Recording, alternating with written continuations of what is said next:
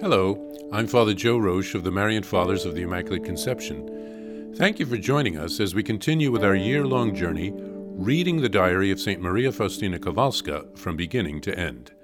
Today we take up from where we left off, beginning with diary entry number 357. Most Holy Trinity, I trust in your infinite mercy. God is mercy, and so I, his child, have every claim to his divine heart, and the greater the darkness, the more complete our trust should be. I do not understand how it is possible not to trust in him who can do all things. With him, everything. Without him, nothing. He is Lord. He will not allow those who have placed all their trust in him to be put to shame. January 10th, 1935. Thursday. In the evening, during benediction, such thoughts as these began to distress me. Is not perhaps all this that I am saying about God's great mercy just a lie or an illusion? And I wanted to think about this for a while when I heard a strong and clear inner voice saying, "Everything that you say about my goodness is true.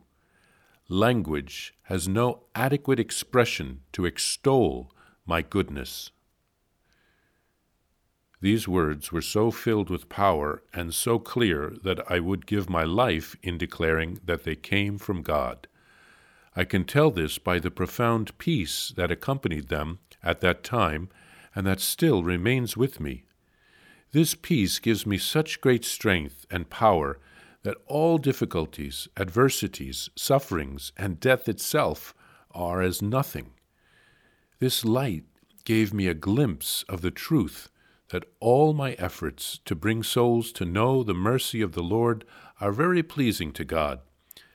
And from this springs such great joy in my soul that I do not know whether it could be any greater in heaven. Oh, if souls would only be willing to listen, at least a little, to the voice of conscience and the voice, that is, the inspirations of the Holy Spirit. I say at least a little, because once we open ourselves to the influence of the Holy Spirit, he himself will fulfill what is lacking in us. New Year, 1935. Jesus likes to intervene in the smallest details of our life, and he often fulfills secret wishes of mine that I sometimes hide from him, although I know that from him nothing can be hidden. There is a custom among us of drawing by lot on New Year's Day special patrons for ourselves for the whole year. In the morning, during meditation, there arose within me a secret desire that the Eucharistic Jesus be my special patron for this year also, as in the past. But hiding this desire from my beloved, I spoke to him about everything else but that. When we came to the refectory for breakfast, we blessed ourselves and began drawing our patrons. When I approached the holy cards on which the names of the patrons were written, without hesitation I took one. But I did not read the name immediately, as I wanted to mortify myself for a few minutes. Suddenly I heard a voice in my soul, "I am your patron. Read." I looked at once at the inscription, and it read, "Patron for the year 1935, the Most Blessed Eucharist." My heart leaped with joy, and I slipped quietly away from the sisters and went for a short visit before the Blessed Sacrament, where I poured out my heart, but Jesus sweetly admonished me that I should be at that moment together with the sisters. I went immediately in obedience to the rule. Holy Trinity, one God, incomprehensible in the greatness of your mercy for creatures, and especially for poor sinners, you have made known the abyss of your mercy, incomprehensible and unfathomable as it is to any mind, whether of man or angel. Our nothingness and our misery are drowned in your greatness. O infinite goodness, who can ever praise you sufficiently? Can there be found a soul that understands you in your love? O Jesus, There are such souls, but they are few. St. Faustina here shares about a temptation to doubt God's mercy and goodness, and Jesus very strongly reassures her of his mercy and goodness.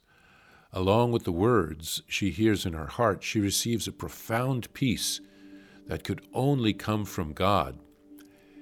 That peace is very interesting. She describes it. She said that it gives strength and power, that all difficulties, adversities, sufferings, and death itself are as nothing. So we can imagine this is the kind of peace that the saints and the martyrs received, and this is what we want to receive as well to help us through this life.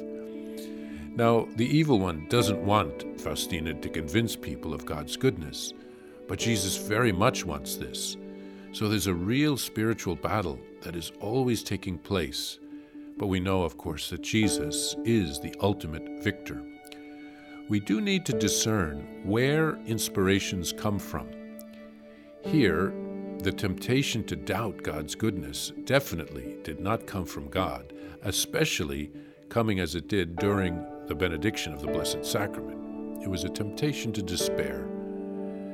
The Holy Spirit will help us to stay on the right path if we open our heart to Him. Then St. Faustina shares a charming story of how Jesus wants to please even St. Faustina's unspoken desires. Nothing is hidden from Him. It teaches us that Jesus truly loves us and He desires our happiness. Finally, Faustina writes a beautiful prayer to the Holy Trinity. We can't comprehend the greatness of God's mercy, but we should at least try.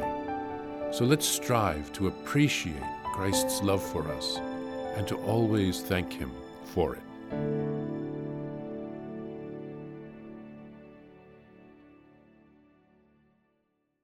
Please follow or subscribe to this podcast to receive the latest episodes and updates. If you have enjoyed this podcast, I invite you to leave a review. Reviews greatly improve our podcast ranking and will help other people throughout the world find St. Faustina's Diary in a Year. Remember, Jesus promised St. Faustina in Diary number 1075, souls who spread the honor of divine mercy are protected by God like an infant by a gentle mother. Please help us spread the message of divine mercy. Thank you, and God bless you. Visit shopmercy.org to order your copy of Divine Mercy in My Soul, the Diary of St. Maria Faustina Kowalska. It's available in print in English, Spanish, and Polish, and in English as an e-book, available now on shopmercy.org. Are you enjoying this podcast?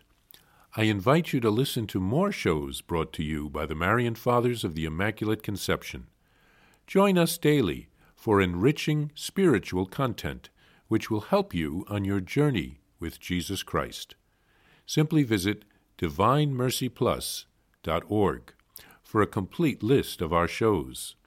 That's DivineMercyPlus.org.